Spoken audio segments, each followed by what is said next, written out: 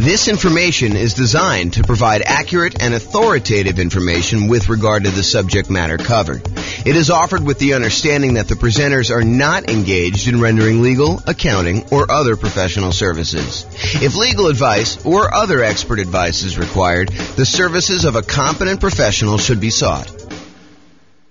Welcome to the Greeley Real Estate Investing and Real Estate Financial Planning Podcast. Learn all about investing in real estate in Greeley, Colorado, with a combination of real estate financial planning and modeling with numbers specific to Greeley, plus syndicated, more generalized recordings of live and pre-recorded real estate investing classes. Not all of them specific to Greeley. Be sure to stay tuned after the podcast for a message from our sponsors. Well, good morning and welcome, everyone. Hope everyone had a nice Easter weekend, and now we are back. Today we are doing Portfolio Loans 101 for real estate investors, and apparently I got a typo, so I'm going to correct that and continue on. So today we're going to talk about portfolio loans. They're a relatively unusual loan product. When you look at like how many loans you're likely to do as a real estate investor, I've got some data on this that I just pulled from the National Association of Realtors, and portfolio loans would not be a significant portion. However, they're extremely important once you've used up your core 10 or when you are doing some more unusual things like buying in an LLC or buying where you want to utilize a self-directed IRA or self-directed 401k and not have to put 35% or more down in order to do the deal. There's a way to structure it where you don't have to do that when you use a portfolio loan with an LLC and a partner. So let's jump into it today. So here's the latest data. Oh, and I'm James Orr, in case I did not mention that before. So there you go. So this is some data that I just pulled from the National Association of Realtors. I believe this one is from the 2022 home buyer and home seller profile. So they went and they polled a very large sample of recent home buyers and home sellers, and they asked them a whole bunch of questions. There's probably, I don't know how many pages, 50 to 100 pages or so of all these different loan products for the various people that did these loans. Pull up one thing here in case people have questions. There we go. So it tells you stats about what percentage of these people did different loan types. And so you can see in this one, of all the buyers that they polled, 62% of them used conventional financing. So that class we did on conventional financing, that covers about 62% of all the buyers that we had there. If you look at the next one, though, 17% of them used FHA, 12% of them used VA, which is a relatively small number, about 10%-ish, 12%. And then 5% did not know. So it's possible they could have used any of the other ones or they used something different. And then only 5% of the loans were other, which would include these types of portfolio products or, a lot of other variations on those. So you can get a feel. Now, for first-time home buyers, about half of them used conventional, about a quarter of them used FHA, about 10%, a little bit less in this case, used VA, 8% didn't know. First-time home buyers, you would expect them to know a little bit less than all buyers. And then 9% of them used something other than that, which, again, we still don't know what that means. And then repeat buyers, 67% used conventional, 14% used FHA. So a lot fewer people used FHA on their second loan. And 13% used VA, and still 4% did not know, and 3% used others. So you can kind of get a feel for what the popular loan programs are in that particular case. Now, this is the type of mortgage for first-time and repeat home buyers based on whether it was a fixed-rate mortgage or fixed rate then adjustable, or did they not know, or other. And so just looking at it, all buyers, I'm not going to do the crazy details. If you want to look at it, you can pause the slide and look at it later. But all buyers, 92% of the loans that they got were fixed-rate mortgages in 2022, which doesn't surprise me. A lot of people, especially early on in the year when interest rates were very, very low, were probably getting those fixed rate financing things because loans were at or near all-time lows at that point.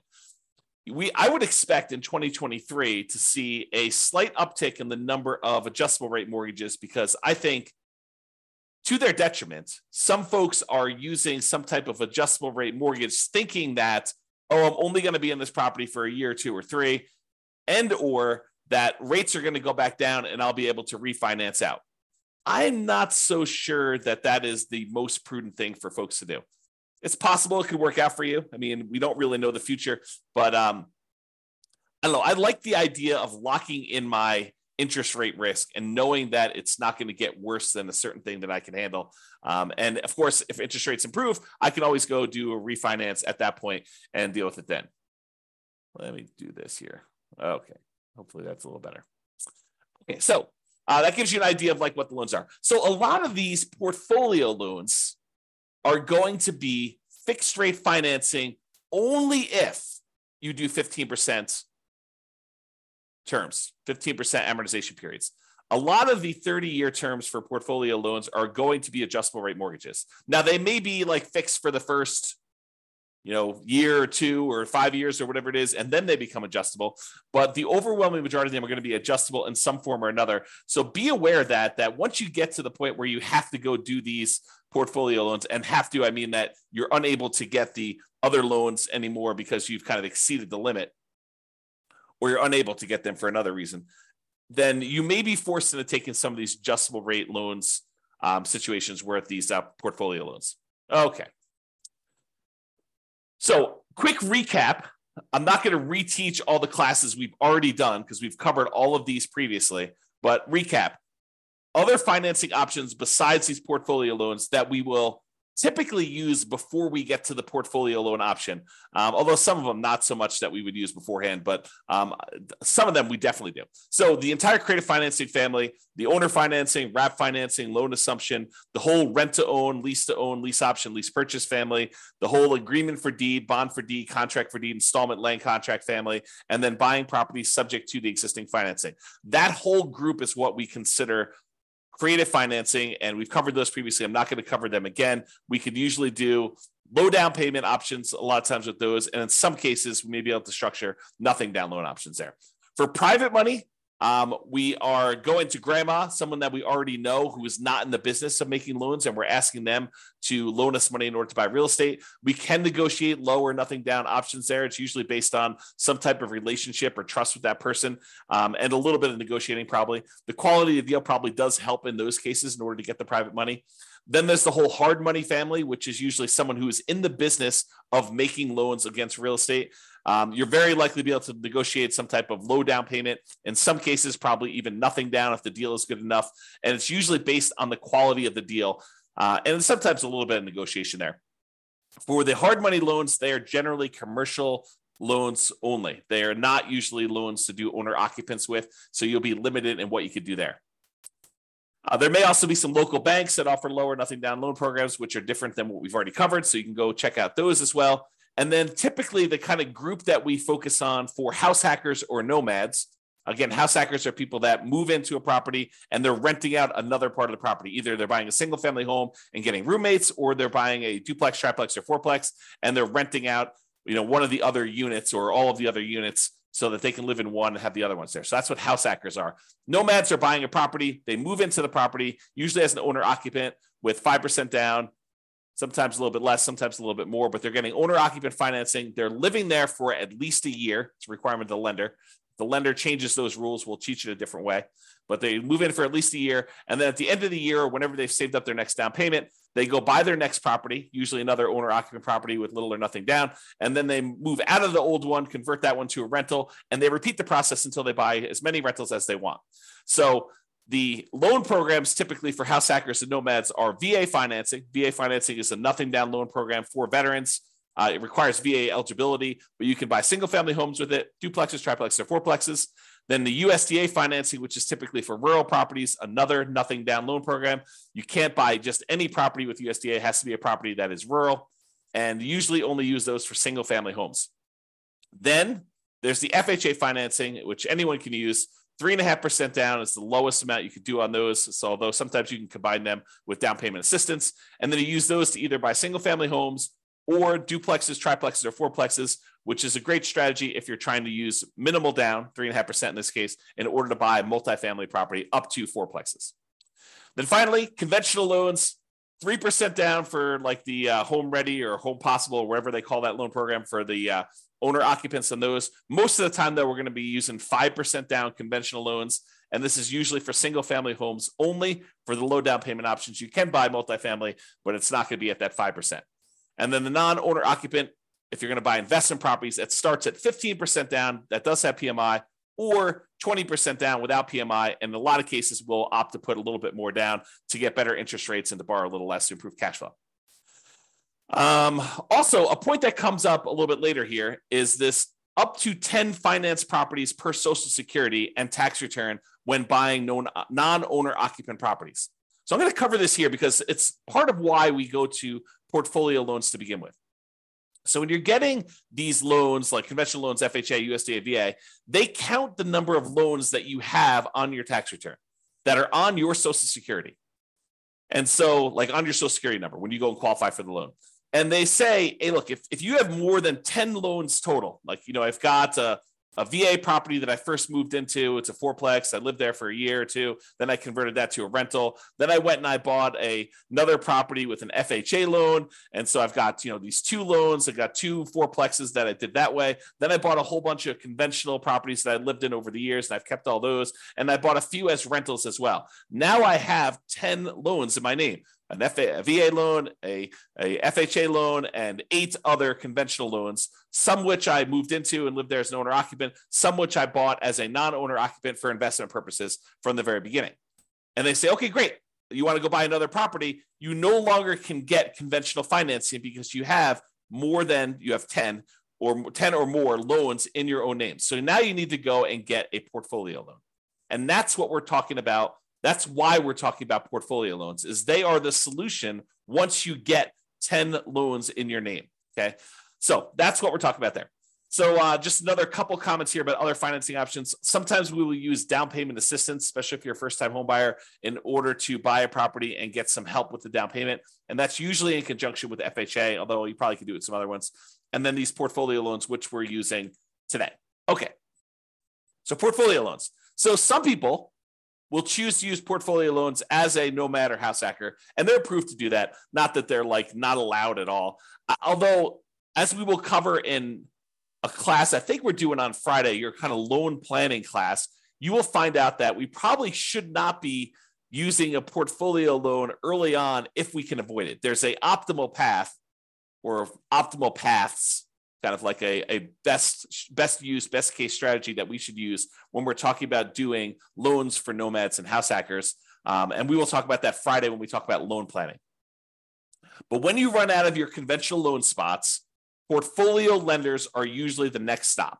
And usually portfolio lenders are local banks that make loans that they keep. They're not selling them on the secondary market. They're not making an FHA loan or a VA loan or a USDA loan or a conventional loan and then selling it on the third market to someone else, a quasi-government agency who's buying those. They're usually keeping them in their own portfolio, and that's why they're called portfolio loans or portfolio lenders. And so you need to find the lender. Not that those banks don't do other loans as well, but they also have a portion of their loans that they generate that they keep on their own books as in their own portfolio.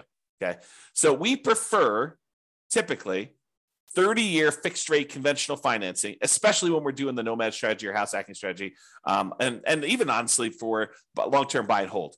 I think there's a strong preference for this 30-year fixed rate financing as evidenced by the data that we just showed you from 2022 with profile of buyers and sellers.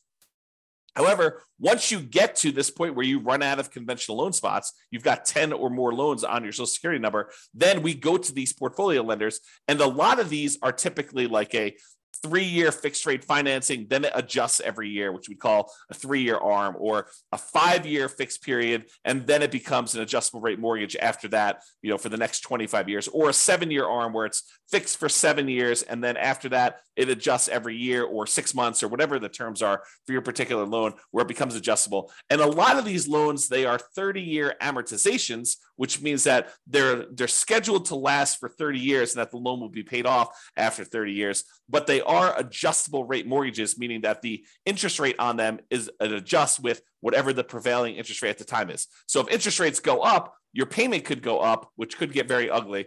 If your payment goes down, if the interest rates go down, your payment could, in theory, go down. But for those that are thinking to yourself, oh, as the time I'm recording this, interest rates are probably in the very high sixes, mid to high sixes, I would say, or for investment property, probably above 7. And you're thinking, oh, interest rates are incredibly high right now. Of course they're coming down. And I will tell you, no, that is not true. It is true that it is possible that interest rates can come down, and it is true that it is possible interest rates could go up. And if you look at it, I did this new tool. I think I called it I don't even remember now. It was kind of like my interest rates meter or something like that. I don't remember what I called it now. But basically, when I looked at, if you put in what your interest rate is today, it told you what percentage of the time the interest rates were above that. And right now, at about this kind of 6 to 7% range, if I remember correctly, we're only about the halfway point. About half the time interest rates were higher than this, and about half the time interest rates were lower than this. So this is not an exceptionally high interest rate. In terms of recent time, it seems exceptionally high because we've been in a period of very, very low interest rates historically. But that doesn't mean that 7 is high.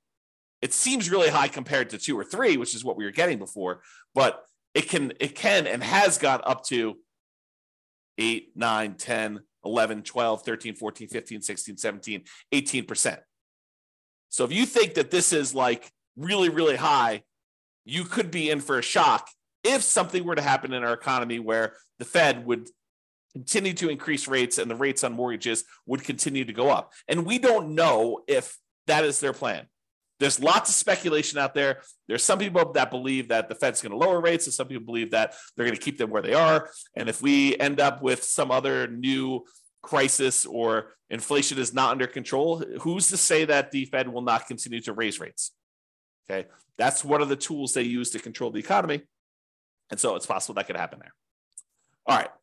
There is no hard limit on the number of portfolio loans that you can get, but you still need to be able to qualify for these loans. They have the traditional, debt to income or debt service coverage ratio qualifications that they have. They want to see how your overall portfolio looks. A lot of times their underwriting is heavily dependent on your debt service coverage ratio, although every lender is a little bit different, but I've seen that to be the case for most of the time. They can have very fast underwriting. Sometimes you can get approval in less than 24 hours.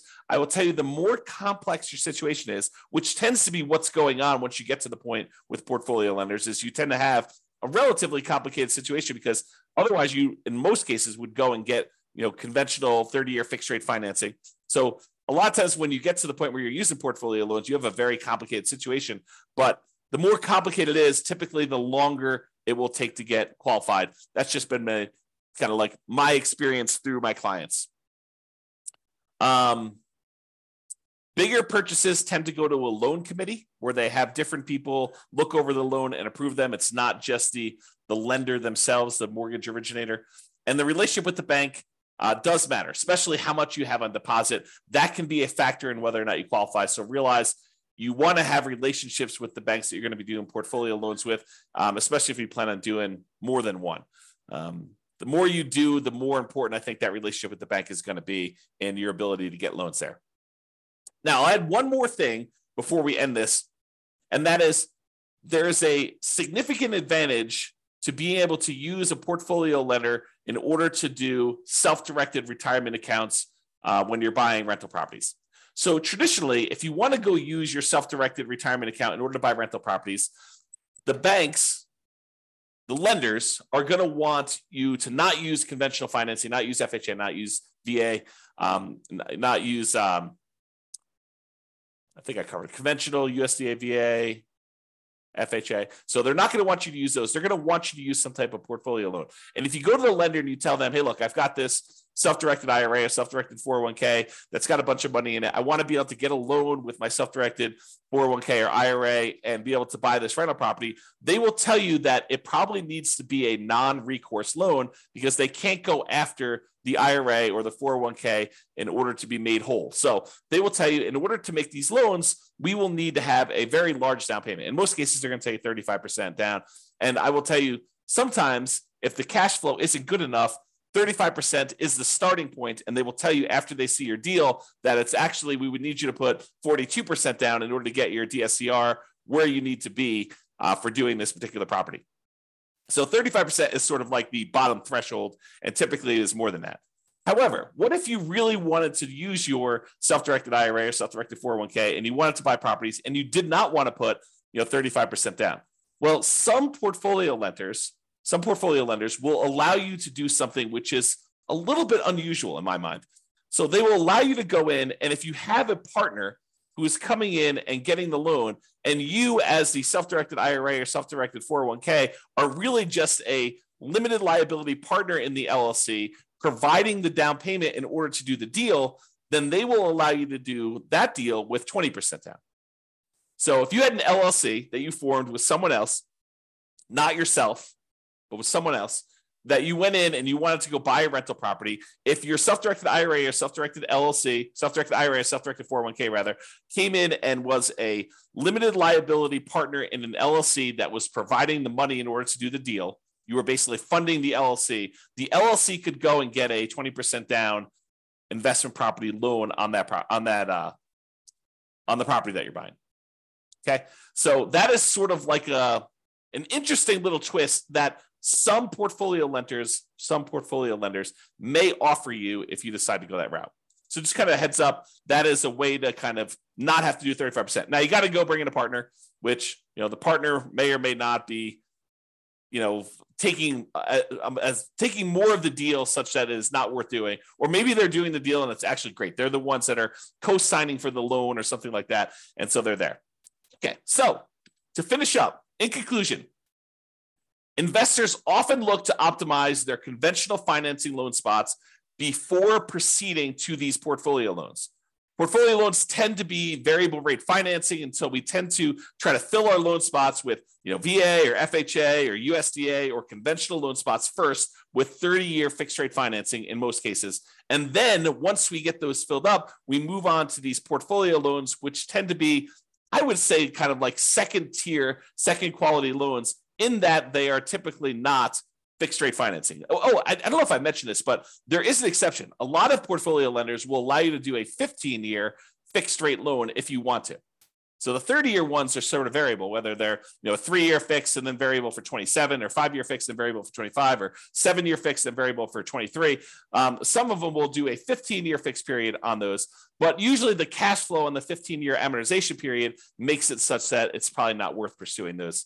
Although I could see some situations where that is a useful tool, but most of the time we're not. So what tends to happen is the portfolio loans tend to be the next stop after you do the conventional loan spots that are filled. And then there may be other reasons, like partnerships where you're buying an LLC where portfolio loans make a lot of sense before loan spots are filled. So for example, if you're going and you're buying with you and 2 other partners, or you and another partner, and one of you guys is actually getting the loan and signing as the kind of the loan partner on that, and you're providing just the down payment, and buying in an LLC in that format with a portfolio loan can make a lot of sense. Although there's still going to be some type of variable loan unless you do a 15-year loan on that. All right. So that's all I got on the portfolio loans. Awesome, everybody. Well, hope you have a great day. Thank you so much. We will talk to you for the next class. Bye-bye for now. With home prices up, mortgage interest rates up, and rents up, but not quite enough to counteract the higher prices and interest rates, cash flow on rental properties in Greeley is harder than ever. Book a call with the Real Estate Financial Planner to apply our proprietary 88 strategies to improve cash flow on your rentals. See the show notes for a link to schedule your call and improve your cash flow today. If you're a real estate agent, lender, or professional in Greeley that wants to help our real estate investor listeners, consider reaching out to learn about collaboration opportunities with this podcast. We'd love to add more value to our listeners by having you assist our investors buy, sell, and finance their real estate investments. See the show notes to schedule a call to discuss collaboration opportunities.